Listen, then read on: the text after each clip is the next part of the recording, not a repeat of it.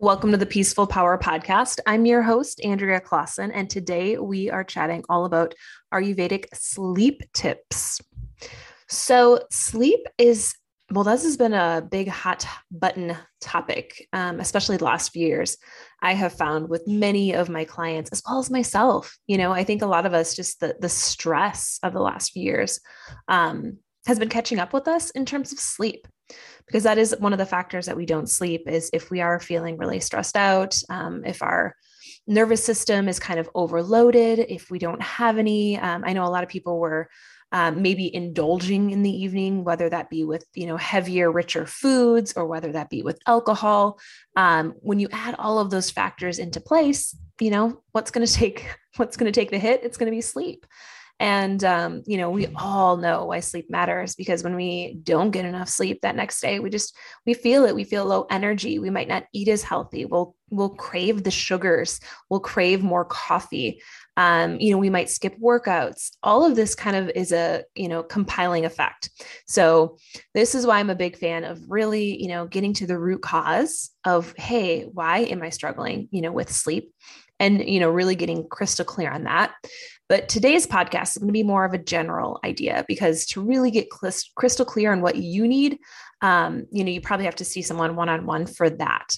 But these are just general tips. And so we're going to kind of talk about the tips and ways that you can implement them. And these are not going to be tips, all of them, that you need to incorporate into your routine. So just like I always like to preach, making sure we don't need to take all of the things I share and try to do that all on day one, starting tomorrow or tonight, whenever you're listening to this. So when we think about sleep, when we have trouble falling asleep, that dosha that is at play is typically pitta. When we think about that, often we're kind of going through our to-do list. We're thinking about what we didn't get done that day or what we have to do the next day. And we're kind of in that Rolodex of like, oh gosh, shoot, did I send that email? Oh man, I forgot to contact, my child's school. And all of those things start to kind of rumble in the evening. And so what I tell people who usually have that, maybe a pitta imbalance going on, I have them put a notepad and a pen next to their nightstand. So that way, when those thoughts come up, even just writing them down. I have one in my nightstand, like in my drawer. I don't use it often because I've kind of done a really good job, I guess, of brain dumping. And that's not usually my issue with sleep. Mine's typically the vata, which I'm going to talk about in a second. But if you are someone who is more of that pitta drive and like you just have trouble getting it all out and you just think of more things to do, have that by your nightstand and just, maybe you do that for 5 minutes, just write it all down, get it all out, and then you might be able to fall asleep a little bit better. Now, on the flip side, if you're waking up in the middle of the night, typically that's that vata. And so that vata dosha, usually that you feel a little anxious. It might be because you heard a noise as often. What people describe, you might be a light sleeper. And that's all of that vata, kind of that scattered and anxious energy and that higher energy. So that's something that I know for myself, I have been using breath work to come back down. And so I'll inhale for a count of 4, exhale for a count of 8. If that's too much for you, try inhaling for 3, exhaling for 6. So that could be something that you try, maybe just calming down again, that breath where that exhale is a little bit longer than the inhale and breathing in and out through the nose. Now, obviously, if you're congested, you're going to probably not going to breathe out through the nose. You just breathe out through the mouth. Or if that, the breath, if that makes you feel anxious, sometimes holding the breath makes people feel a little bit anxious. So just kind of know that about yourself, know which breath practices soothe you and which ones agitate you, because there are some, for some people that they don't like a particular breath work because it does agitate the mind. So make sure you have that tool. And you know what it is when you go to sleep. So that way you're not trying a new pranayam, for example, and you've never done it before and you do it at night in the middle of the night at 2 a.m. Not the best time to do that. So go to one that you rely on and one that you know soothes your body. All right. So let's kind of talk about now, what about routines? Because this is honestly something that really does play a big factor into what you're doing before you go to bed. So establishing a nice sleep routine. So a few ideas that you could incorporate, taking a bath. That's something that now this is my twofold, because I have heard from one of the Ayurvedic doctors that I follow. She actually does not recommend taking a bath at night. She does in the morning because it can be too heavy. But if you're having sleep disturbances and sleep issues where you are on the lighter side, which would be those pitta and vata imbalances that I described earlier, a bath might not be a bad idea because it is going to ground you. Myself, I found that baths work for me. Like, it doesn't affect my sleep. I don't feel extra heavy.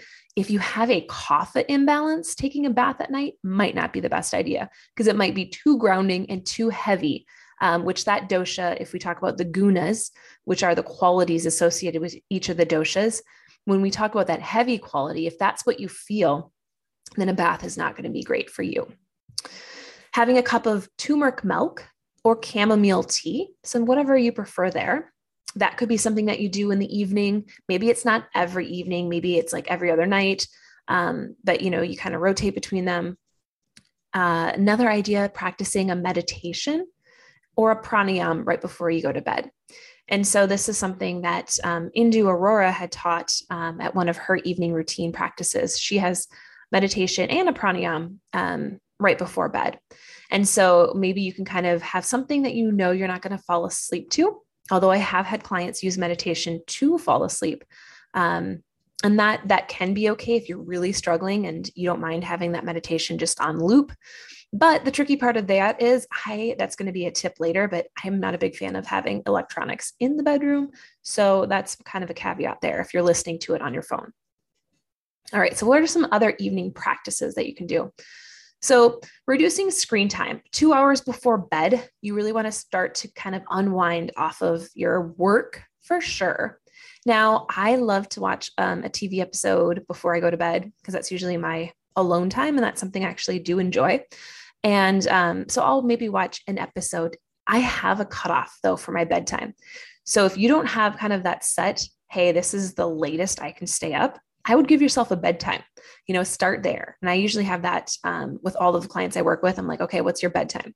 So for me, 8:45, when that rolls around, I'm off of TV shows, off of TV. And so I just kind of know, okay, maybe I get my son to bed later and I don't get downstairs until 8:15. I'll know I only have about 30 minutes to watch something. So I'm picking a show based on the time length I have sometimes. And again, for me, that's not agitating. It could be to you. Now, my phone is already put away. So I put my phone away at 7:30 at night. So I also have, I guess, kind of rules or rituals around that as well. So my phone stays in my office. It goes off at 7:30. All of my apps kind of shut down. So that's a setting that I had in my iPhone and I have it set. So it's shut down from 7:30 at night until 7:30 in the morning. Now, there are some apps that are, I can access, but they're very minimal there. I think they're my phone. Like if I have, if my mom calls me, if people call repetitively, I'll get that. Or, my husband, because he works in the evenings, that is setting. And the same with text messages. And then a few apps that I might need in the morning, like my meditation app before 7:30, I'll use that.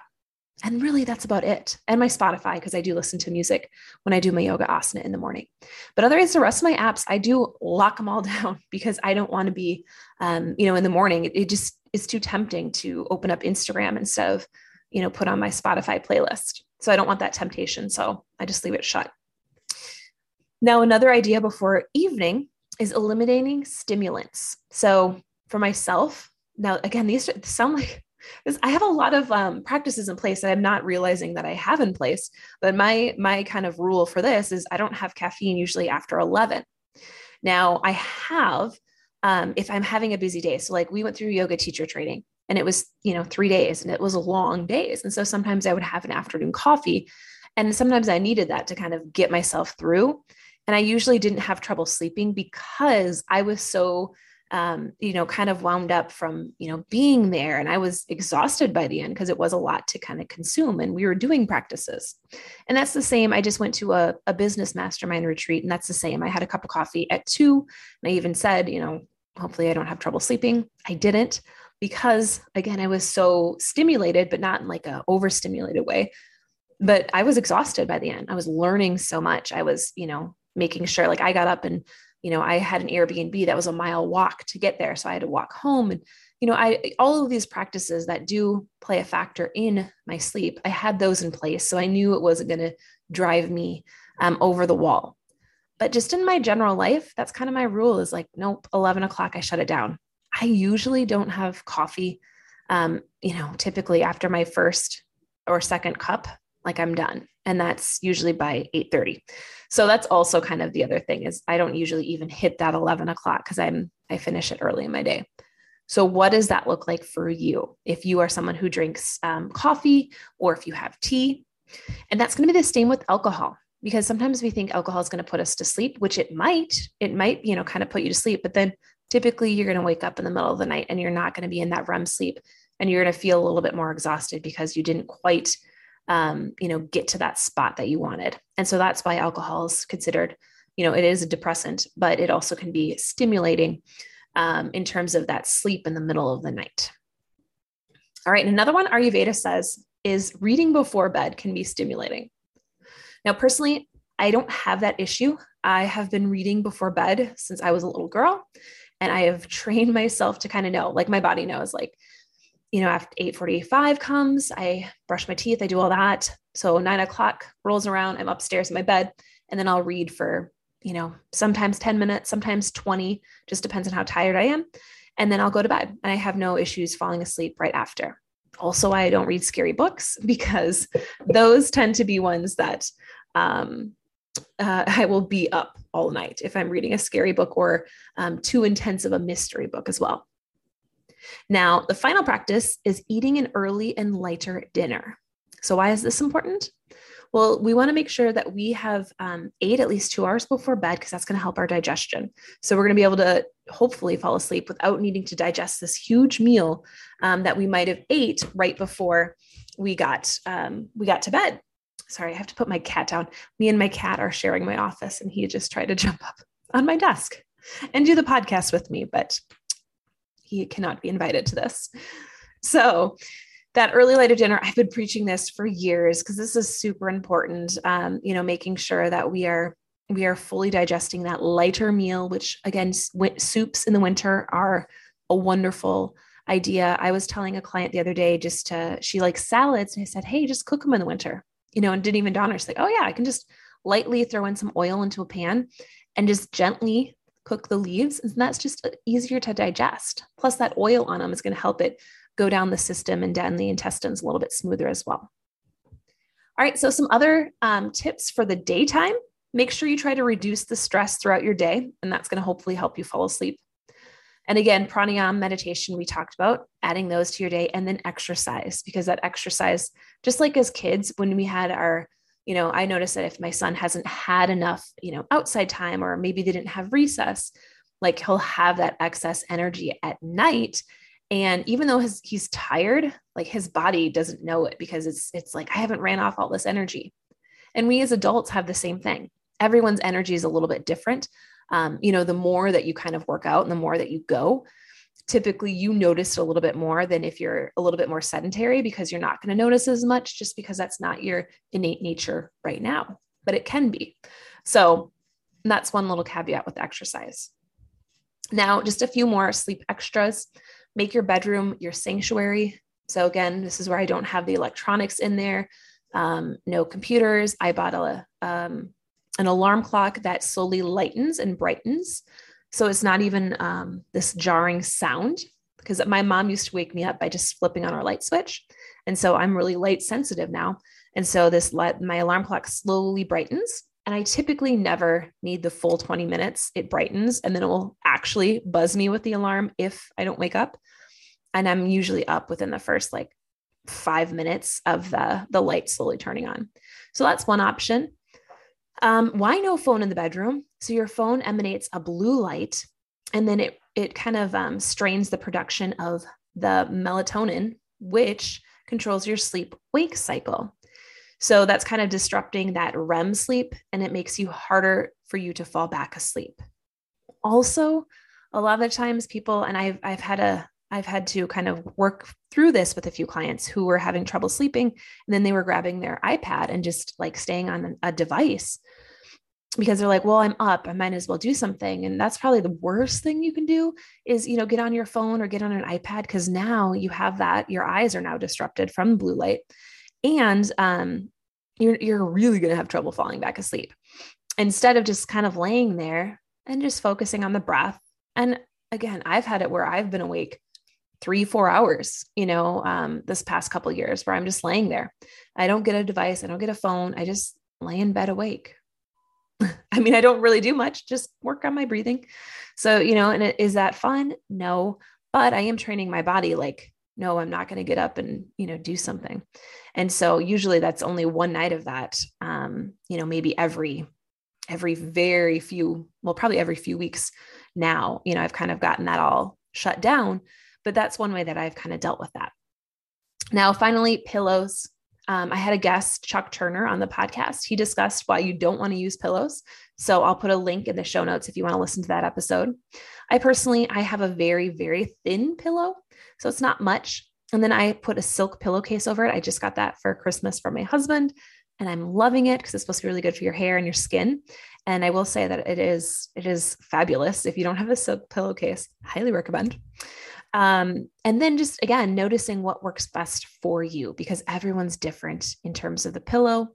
But I do like a body pillow if you're having troubles with hip pain, knee pain, and having it go from your knees all the way to your ankles. Because if your ankles aren't supported, then you're putting a little bit more torque on your hip. And so you want to make sure you're supported from that knee all the way down to the ankle. And then my body pillow is long, so I also get support on my arm, which then helps so I'm not rounding, just because all day long we're rounded forward. And so it just helps kind of keep my shoulders back just a little bit. So that's why I really love body pillows. All right, so those were my tips for Ayurvedic sleep tips.